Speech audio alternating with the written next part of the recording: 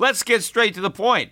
You want to grow your portfolio to deal with the rising cost of inflation, to pay off your debt or your mortgage, pretty much anything standing in the way of you and financial freedom, right? Well, with Yahoo Finance, you can get access to the news, data, and tools that you need in order to help you reach that financial freedom. And when it comes to your financial future, you think you've done it all. You've saved, you've researched, you've invested all that you can. And now you need to take those investments to the next level by using what every financial great uses. Yahoo Finance. For more than 25 years, Yahoo Finance has been the brand behind every great investor. They're the #1 finance destination, producing a holistic look at the financial news cycle, including breaking news, original perspectives, analyst ratings, independent research, customizable charts, and so much more. For comprehensive financial news and analysis, visit the brand behind every great investor, yahoofinance.com, the #1 financial destination. That's yahoofinance.com.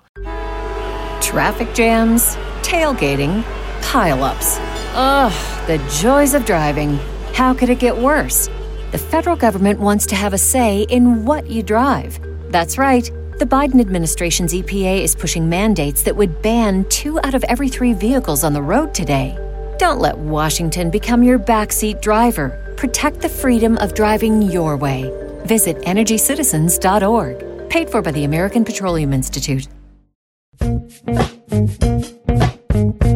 The Peter Schiff Show.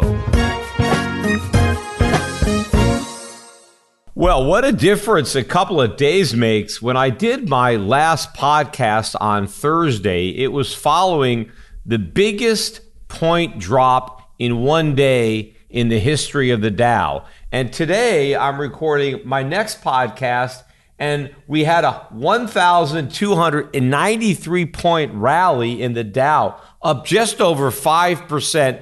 That is a record. That is the biggest point gain in one day in the history of the Dow. Percentage-wise, it's not a record, but the last time we were up this much in one day was in March of 2009. And that was when the market was at the absolute low from the bear market that followed the 2008 financial crisis. And the reason that the market rallied was because that was the day the Fed came to the rescue and announced QE1. So that's the last time we saw a 5% move. Now, the S&P and the NASDAQ were not up quite as much, but still 4.5% gains over there. Even the Dow Transports managed to gain today, although not nearly as impressive. The gain was just under 1%. You know, the transports now were in bear market territory, or just about it. Now they're down about 19%, so not quite the 20%. But I do not think the lows are in. You know, bear markets are notorious for having big rallies. And I think that's what this is, as this new bear market is likely sliding a slope of hope. If you look at the bond market, the yields on treasuries did not increase at all with this rally. They stayed near the lows of the day. We closed the 10-year at 1.088. So we set a new record low in yields, high in price for the 10-year. You know, the 30-year yield, that closed at 1.646%. Again, near the lows of the day. The rally in the Dow did nothing to cause bond yields to rise. In fact, we didn't just go straight up 1,200 points. There was a lot of volatility. You know, the Dow was up 500 early on last night, the Dow futures, and then sold off to down like 300 or something like that. And then, you know, we had a lot of volatility. In fact, yesterday on Friday, I didn't do a podcast on Friday, but the Dow was down over 1,000 points at one point on Friday. That was on top of the record-breaking above 1,000 point drop on Thursday. But we ended up closing the day with just a 350 point loss. And in fact, today we're about 2,000 Dow points above the low from Friday, just between two trading days, Friday afternoon and Monday afternoon. But the reason the market rallied back yesterday is pretty much the same reason the market rallied today, and that's central banks. You know, the Federal Reserve came out with an official statement on Friday that even though the fundamentals of the economy were sound, and they made sure to go out of their way to point out that everything is great, nothing to worry about, the fundamentals are sound, but just in case, they stand ready to use their tools or to do whatever they can to support an economy that doesn't need to be supported, right? So as soon as the markets heard that, that helped ignite the rally. And in fact, we even got another rumor later in the day that the Trump administration was considering some kind of emergency fiscal stimulus to stimulate an economy that doesn't need it because we have the greatest economy in the history of the world, but they're readying emergency fiscal stimulus just in case, right? Although today they kind of backtracked, and I think Kudlow and Mnuchin were throwing some cold water on the idea that any fiscal stimulus was coming before the election, and they prefer monetary stimulus. Although I was watching this interview on CNBC, and I forget the anchor that was talking. She was questioning these guests, and she thought, hey, wouldn't it be better if we tried fiscal stimulus? I mean, wouldn't it be better if the government just sent everybody a check for $1,000? I mean, how is that going to do anything, sending out people checks? Bush had those stimulus checks that were put in the mail. That doesn't do anything. If we're going to have a recession because of the coronavirus, if that's what you're thinking is that, hey, it's all the coronavirus because people aren't traveling because of coronavirus, and there's going to be a slowdown in production because of the coronavirus, how does just borrowing more money? Because remember, the only way the federal government can send anybody a check is if it borrows more money. So it has to take the money out of the economy before it can put it back in, right? Except it has to pay interest on what it takes out. And of course, where would the money come from? Well, the Fed would just monetize a larger deficit. So we would create more money in order to send out these so-called stimulus checks. But how would those checks do anything? I mean, people aren't going to suddenly want to travel. If they weren't going to travel, just because they have that check doesn't mean they're not going to care about the coronavirus because they got a check. I mean, maybe they'll be able to go on to Walmart or Amazon and buy some more stuff, but if they don't have anything to sell because there's a supply chain bottled up because of China, what are they going to buy? I mean, just prices are going to go up. So these stimulus checks aren't going to do anything, just like they didn't do anything to head off the recession that we had in 2008. And I remember saying that. I remember being on television, being on Fox, on those shows that they used to have, or they still have them on Saturday mornings, where I was saying those stimulus checks aren't going to do anything. And then people were laughing at me. And the stimulus checks didn't do anything. They sent those checks out before 2008. They were out in 2007. And they didn't do anything. And they wouldn't do anything now. But they're not even going to get them. Now they are relying completely on the Fed. Oh, before I forget, the segment that I taped with Tucker Carlson on the Fed still hasn't aired, but I did go on Fox News Live yesterday in the 6 p.m. Eastern hour.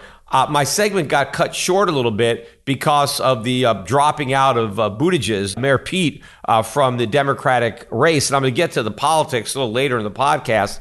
But that announcement came out while I was sitting in my chair, waiting to talk about the economy. So they kept bumping me back. I was afraid they were just going to end up cutting my segment. Instead, they just shortened it a bit, but I still made it on the Fox News. So it's the first time I've been on there. We're going to find the clip and put it up on my YouTube channel. So if you didn't get a chance to watch live, you'll be able to see it on my YouTube channel. But everybody now is talking about the Fed and the central bank, and not just the Fed. In fact, though, if you look at the Fed funds futures markets, the markets are pricing in a 50 basis point cut like right now. In fact, there were a lot of people that thought the Fed was going to cut rates over the weekend, like Sunday night or early this morning before the markets open. Now, I suppose they're waiting for a cut, now. I mean, maybe they're going to cut rates while I'm recording this podcast. Who knows? But everybody is expecting it. The meeting for March is not until, I think, the 18th or the 19th. At a minimum, that's when the Fed is going to deliver the rate cut, 50 basis points now, not 25. Nobody is thinking it's going to be 25. Everybody thinks it's going to be at least 50, and then more to come. I think by the middle of the year, most people are looking for 75 to 100 basis points of rate cuts, which means we'll be back down to about 0.5%, pretty close to zero. Now, they could come out and they could cut tomorrow, or maybe they're going to wait until the actual meeting. I think it probably depends on what the market is doing. I mean, if the market keeps rallying, they can keep waiting. But I think if the market is tired of waiting and they want to see some action, well, then it may bring the Fed into move rates prior to that meeting. But I think they're definitely going to move rates, right? If they don't do it before the meeting, they're going to do it because the market expects it. The market is betting that that's what the Fed is going to do. And the Federal Reserve has a history of giving the markets what they want. And they don't want to disappoint the markets, because if they do, well, then they're going to tank. But just because the markets are leading the Fed, it doesn't mean the Fed is following the markets. The markets are simply knowing what the Fed is going to do, and they're beating the Fed to the punch. But this is not the right thing. The last thing that the Fed should be doing now is creating more money. I mean, that's how we got into this problem.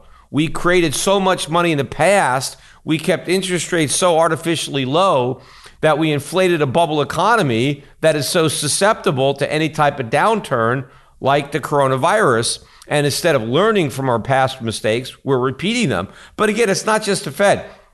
Because the reason that we had this big rally today is last night, the Bank of Japan, they came out and said they're going to do something. The ECB is going to do something. We even had the IMF and the International Monetary Fund coming out today, and they're going to do something. What can they do? All these entities can do is create inflation. They can expand money supply, but that doesn't produce any more goods, and it doesn't cure the coronavirus. It doesn't change any of the fundamentals. In fact, because the bond market is still on the lows, investors know that and think investors probably assume that we're going to have a recession, but they don't even care. It doesn't matter to investors what happens to the economy. It doesn't matter what happens to corporate earnings, because all they're thinking about is the Fed. As long as the Fed or other central banks are printing money, who cares what happens to the economy? We all know from past experience that that money is going to go into financial assets. So that's what's happening. But how does making a stock market bubble bigger do anything about solving the underlying economic issues? It doesn't. So why do it? Well, I guess the reason is because that's the only thing the Fed can do, or any of the central banks. They have one tool, and so they're going to use it even if it doesn't work. But investors are assuming that it will work to the extent that it will lift asset prices. That assumption may be wrong, because I think the ability of central banks to target inflation to financial assets could be coming to an end. And this coronavirus, if in fact it does disrupt the supply chains, can bring that end sooner rather than later. And so what ends up happening this time around is all this new money printing, all this new easing ends up going into commodities. It ends up going into consumer prices. It doesn't make a stock market bubble bigger. The stock market bubble deflates anyway, and the monetary policy starts inflating the cost of living rather than the assets that people are living on. Now, gold had a bit of a bounce back today, not much from a shellacking that it took on Friday, kind of unexpected. Gold was down about $70 an ounce at one point. I think it settled down about $50 or so. That was a 4% move in one day in the price of gold. And that was really the first real down day. I mean, the day before on Thursday, it was kind of unchanged, but the damage really happened on Friday. Now, I pointed out when I did the podcast on Thursday that the gold stocks were very, very weak on Thursday, even though the price of gold was not down. Well, the price of gold went down on Friday, and the gold stocks got crushed again, much bigger. In fact, on the week, I think the GDX was down about 20% on the week. Even though gold was only really down about 4% on the week, the entire decline was on the last day of the week. But gold stocks had been anticipating that decline earlier in the week. And then when they finally got the decline, it wasn't like they sold the rumor and bought the fact. They sold the rumor and then they sold the fact again. And so gold stocks got absolutely crushed. And there were people who were saying, I was looking at some of the comments, say, why didn't you do a podcast on Friday? Because gold stocks were down so much. I wanted to do a podcast specifically to talk about gold stocks. I just didn't have time. I got busy with a lot of other things, and I knew I had done one on Thursday. So I wasn't able to do a podcast on Friday to talk about that opportunity to buy gold stocks. And even though gold stocks gained about maybe half of what they lost, I mean, they were up 4 or 5% today. They were down like 8, 9, 10%, depending on the stock on Friday. This sale is going on. I mean, the thing that has driven the market, this recovery, is 100% driven by central banks and monetary policy, which means it's all based on inflation. It's based on money printing and cheap money. And that policy is far better for gold and gold stocks than it is for an economy and the general stock markets. So that's what investors need to be buying. I mean, gold right now is about $1,590. We're about $100 off the highs. That's what we got up to. We got up to about $1,690, and now we've pulled back. But the bull market is alive and well, and that 4% drop, again, that was to shake out some of the weaker longs. Remember, the biggest declines are in bull markets, and the biggest rallies are in bear markets. Well, gold is in a bull market, and so we have sharp declines like that 4% drop. Now, I know a lot of the people in the Bitcoin community were really excited to see gold drop 4%. They really wanted to shove it in my face. There's a lot of articles now, you can read them out there, about how, gold's not a safe haven either. Gold's not a store of value. Look, gold went down 4%, so I guess gold doesn't work either. So, how about Bitcoin? Well, first of all, gold has historically had days where it's down 4%. They're very rare. They happen maybe once every few years, right? They happen, but very infrequently. But it is possible to see the price of gold drop 4% in one day. It's just not very likely, and it doesn't happen very often. But Bitcoin prices go down 4% pretty much all the time. I mean, there are days where it goes down a lot more than 4%. I've seen Bitcoin down 10%, 15% in an individual day. So the volatility that you have in Bitcoin or other cryptocurrencies is extreme. And just because occasionally we have higher volatility in gold doesn't mean it's not a safe haven or a store of value, although nothing is a safe haven or store of value on a day-to-day basis. And obviously, the shorter the time horizon, what about every hour or every minute? Yes, gold can fluctuate. The safe haven, the store of value, does not guarantee that every day you own the asset, it's going to go up. It's a safe haven and a store of value over time, right? It's a slow trend. And within a trend, there's going to be days where gold's going to go down, and there are going to be days where gold's going to go up. But if central banks are debasing their money, which they're going to do, and if the rate of that debasement is going to accelerate over time, well, then gold is going to keep you whole. It's going to help you preserve your purchasing power. And so since we know the trajectory that central banks are on, we know the trajectory that gold's going to be on. But that doesn't mean that gold's never going to go down. But when it does go down, especially when it's down 4% in one day, it is a good opportunity to buy. And it's an even better opportunity to buy gold stocks when they're down 20% in 1 week. And, obviously these gold stocks had a worse week than non-gold stocks, but I think they will recover. I think the gold stocks will make new highs. The GDX and the GDXJ will make new highs before the S&P or the Dow. In fact, the S&P or the Dow may not make a new high, at least not for a long time, and it'll just be inflation that causes the new high. But I think in the short run, we're going to see new highs in gold stocks before we see new highs in the S&P or the overall market. So this is just a better opportunity for people to buy even more mining stocks, because what the central banks are doing, and whether they actually follow through with it or not, some of it could just be talking it up, right? The central banks may not actually act, but they're just trying to get some cheap stimulus by talking and not actually acting. But I'm sure the Fed will come up to the plate and act. In fact, we're the central bank that has the most to go as far as, how much we can cut rates, to get to zero. And I think that's the reason that the US dollar has been so weak. In fact, this was the weakest day I've seen in quite some time. Intraday, we were almost down a full 1%. We closed down, I think, 54 basis points, 97.59 on the dollar index. The dollar index was down again today. We almost got below 97. I think the low that I saw was about 97.18 or something like that. So we're in a pretty sizable downtrend now in the US dollar. It's kind of falling across the board. And this is because of the anticipation of the ease, right? The rate cuts and additional quantitative easing that is going to happen in the United States. So if this continues, and I've been saying this is going to substantially increase the appeal of investing outside the United States and substantially diminish the appeal of investing in the United States, because whatever nominal gains you make in dollars will be eroded away in terms of whatever currency you're investing from if you're a foreign investor. And so that should keep money out of U.S. stocks and out of U.S. bonds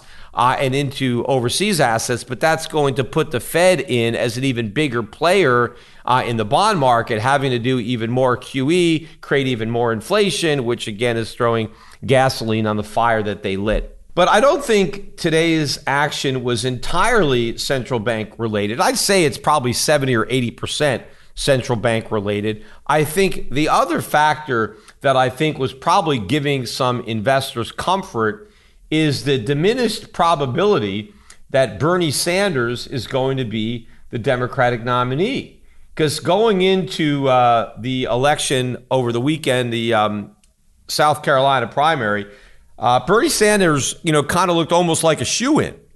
But now the deck seems to be changing a bit as a result of the latest dropouts. If you didn't hear the news, first of all, Joe Biden won a decisive victory in South Carolina. He got about half the vote, maybe just under. The only other person to get any delegates was Bernie Sanders, who finished in a distant second in South Carolina. But following that event, you had Steyer drop out, who spent a lot of money in South Carolina to come in third. And again, a very, very distant third. But then Buttigieg dropped out. I think he was in fourth place. And now the last one to drop out today is Klobuchar, and she is dropping out and is now officially endorsing Joe Biden. So probably most of the people who would have voted for her will vote for Biden. I mean, maybe a few could go to Warren if there are people just voting for a woman. Elizabeth Warren is the only woman left in the race, although she's kind of a non-factor. I mean, maybe she'll take a few votes away from Bernie Sanders. But I think she also pulls some maybe from Biden. I doubt she's taking any from Bloomberg. But the field is now Sanders, Bloomberg, Biden, and Warren.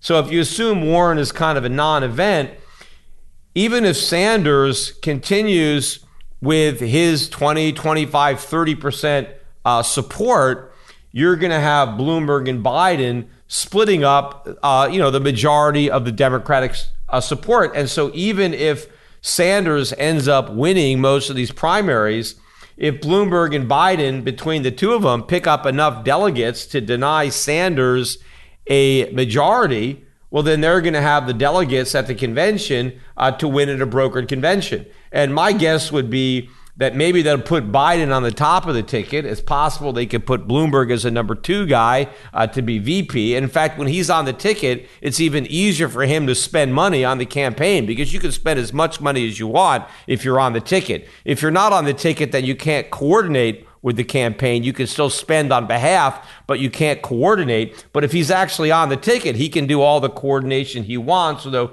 I think there are other people talking. Maybe it'll be Hillary Clinton. But I think Biden-Bloomberg might be a pretty strong ticket. I mean, people are saying maybe Klobuchar, for endorsing him, or maybe Buttigieg, who hasn't really endorsed anybody. I don't see the benefit of putting Buttigieg on a ticket. I mean, maybe Klobuchar wouldn't be a bad choice for VP, just thinking about it. But obviously, the odds of Sanders gaining the nomination have diminished somewhat. And I think that is bullish for the market, except if you then follow it to its logical conclusion. If the markets just assumed that Sanders would lose in the general election if he got the nomination, but they were just kind of pricing the market, as a long shot, oh my God, it would be a disaster that he won, but it's so slim. But, we have to price in that probability, however so slight, because if he does win, it's catastrophic. And if the initial reaction is, okay, we don't have to price in that low probability catastrophic event, I do think that most people would concede that if Biden is the nominee, that chances of Trump losing are much greater. And if Biden wins, that is bad for stocks, right? Biden is going to raise the corporate tax rate. Biden is going to raise the individual marginal tax rate. Biden is going to add a lot more regulations than Donald Trump would add. Right? Biden is going to do a lot of bad things that maybe Trump wouldn't have done, and maybe some bad things that Trump would have done. But he's certainly bad for a stock market that is already overvalued anyway. So to the extent that it looks more likely that Biden is going to be the nominee, it might actually be worse for the stock market because the stock market will have to build in a higher probability that Biden wins. And if the reason the stock market is supposedly so high is because of Donald Trump, in fact, Donald Trump himself is saying that if he loses, the market's going to crash. It doesn't matter who he loses to. He's saying that if I am not the president, if any of these Democrats beat me, including Bloomberg, right, the stock market's going to crash. So if that's true, and obviously, I mean, it's not true because Trump thinks it's true, but the market should crash because it's a bubble, right? And it may have already popped. I mean, it certainly looks like it has to me. And so I think that as time goes on, the markets are going to begin to worry about that it doesn't matter. Hey, if it's going to be Biden, then there's even better chance that Trump's not going to have a second term. And in fact, if the U.S. economy goes into recession, which the stock market seems to be pricing in, after all, the market is rallying despite bond yields holding to record lows on the assumption that the Fed is cutting because of how weak the economy is. So if the markets are right that we are headed to recession, well, that reduces the chances of Trump winning because his whole campaign is going to be based on how great the economy is. Well, if the economy is in recession, how is he able to claim that it's so great? Now, I know a lot of people will say, well, he'll be able to say it's because of the coronavirus. Well, you know what? If we really had a great economy, if the economy was as healthy as Trump claimed, the coronavirus wouldn't make it that sick. The reason that the economy is so vulnerable is because it was never healthy in the first place. It was so susceptible to any kind of small problem. And that's the case that Biden or Bloomberg or anybody would be able to make, or Sanders against Trump, is that he was lying all the time. He was overestimating the strength of the economy, that the economy was a bubble and the coronavirus was just a pin. But the problem was we never had a real economy. We had a bubble, and so Trump was bragging about nothing, that it was just the Federal Reserve and the central banks that had inflated this bubble, and he was trying to claim credit for it by pretending that a bubble was actual economic growth when it was not. So I think he's going to have a hard time getting reelected if we're in recession. And if we are in recession, I don't think the easing that we're getting is enough to overcome that. And the market should be declining between now and the election. And we could easily be in bear market territory. Right now it's, just the transports, but the rest of the market, especially if the Fed gives the market the rate cuts and it doesn't work. If by the time we actually get the cuts that have already been factored into the market, we get to buy the rumor, sell the fact on that. But the dollar keeps falling and consumer prices keep rising, and then we get stagflation. Anyway, we'll have a little bit more clarity too tomorrow, because tomorrow is Super Tuesday, right? And that's when you have the big states come in. You got Texas, you got California. Now, apparently, Sanders is leading. He's leading in Texas, but not with a majority. He's just winning the most of the four remaining candidates. And I think the same thing is true of California. So we'll see how this race shakes out. Maybe Warren will drop out after Super Tuesday if she doesn't capture any delegates. But if she does, maybe she'll stay in because she thinks she can make deals with some of the delegates she picks up. Maybe she'll be able to finagle her way onto the ticket. Clearly, if Sanders is there, if she could combine with Sanders, if she has enough to put him over the edge, which I doubt. But if she could be the kingmaker, maybe she puts herself on a Warren Sanders ticket. I mean, maybe she tries to get onto a Bloomberg ticket. I mean, there's still people that think Hillary Clinton is going to come out from the woodwork and be the nominee. But look, I think that as bad as people think Joe Biden is, I think Joe Biden has a better chance of beating Trump than Hillary Clinton. I mean, so I think it would be a mistake from the Democratic perspective to nominate Hillary, and so they probably won't do it. But I don't think she would do as much damage as the VP at the bottom of the ticket as she would on the top of the ticket. But I want to just circle back before I conclude this podcast and talk a little bit more about the big drop in the price of gold on Friday. Because, again, a lot of people I see, they've been asking questions, online, or I've got some emails, hey, why did gold go down so much on Friday? I mean, what caused this big drop in the price of gold? And, markets are volatile and they are subject to swings in prices. I don't know what it was that triggered that $70 drop. I mean, gold had been going up, right? We had been making new high after new high after new high. Now, there were solid fundamental reasons for those new highs, but nothing goes up in a straight line. And if something is making new highs, it's going to correct. I mean, that's why they call it a correction. And gold had a correction.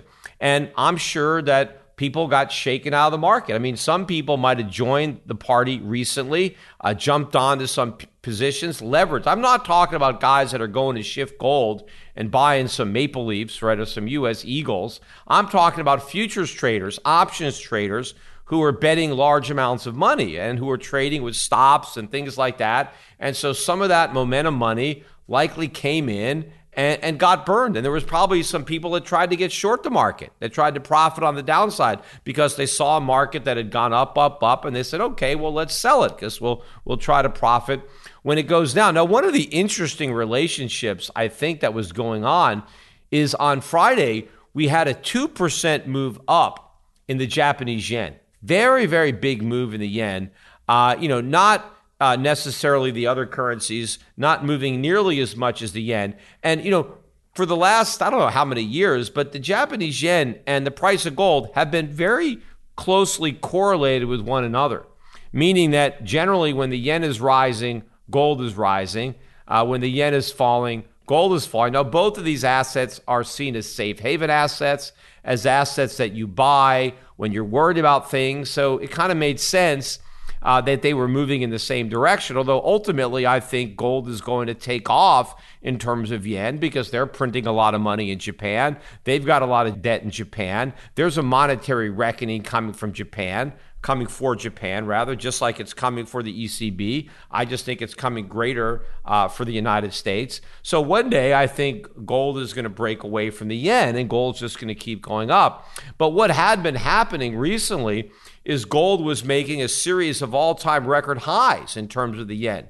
So the price of gold was rising and the yen was not. And so you were getting record high after record high. And maybe that distance between the yen price of gold, right, and the yen got so wide and it sparked some yen-related gold selling, which is why you saw that big move up in the yen. At the same time, you saw a big move down in the price of gold. And all of this technical noise creates opportunities for people who are accumulating gold to buy at a better price. After all, at one point a week ago, gold got as high as $16.90, but now you can buy it for $15.90. And I'd rather buy gold for $15.90 than $16.90. So to the extent that you wanted to buy some gold, the fact that some yen-related gold trading resulted in a sharp correction in this bull market, that gives you a chance to increase your position or establish your position. That was not the high. $16.90 is not the high of this bull market. We're going to take out the all-time record high, which was, around $1,900. So that's still a few $100 higher in the price of gold. But I think we're going to shatter that record. I think the fundamentals for gold have never been better than they are right now. And that means the fundamentals for gold stocks have never been better. And the fact that these stocks got beaten up so quickly, the fact that investors were so willing to sell gold stocks on a Friday for 20% less than they were paying for those stocks on a Monday, to me, that is a good sign. that is a sign that people are still worried, they're fearful, right? They're skeptical of the rally, and they're selling at the first sign of trouble. That is not indicative of a market top, of euphoria, of excitement. It's the complete opposite of that.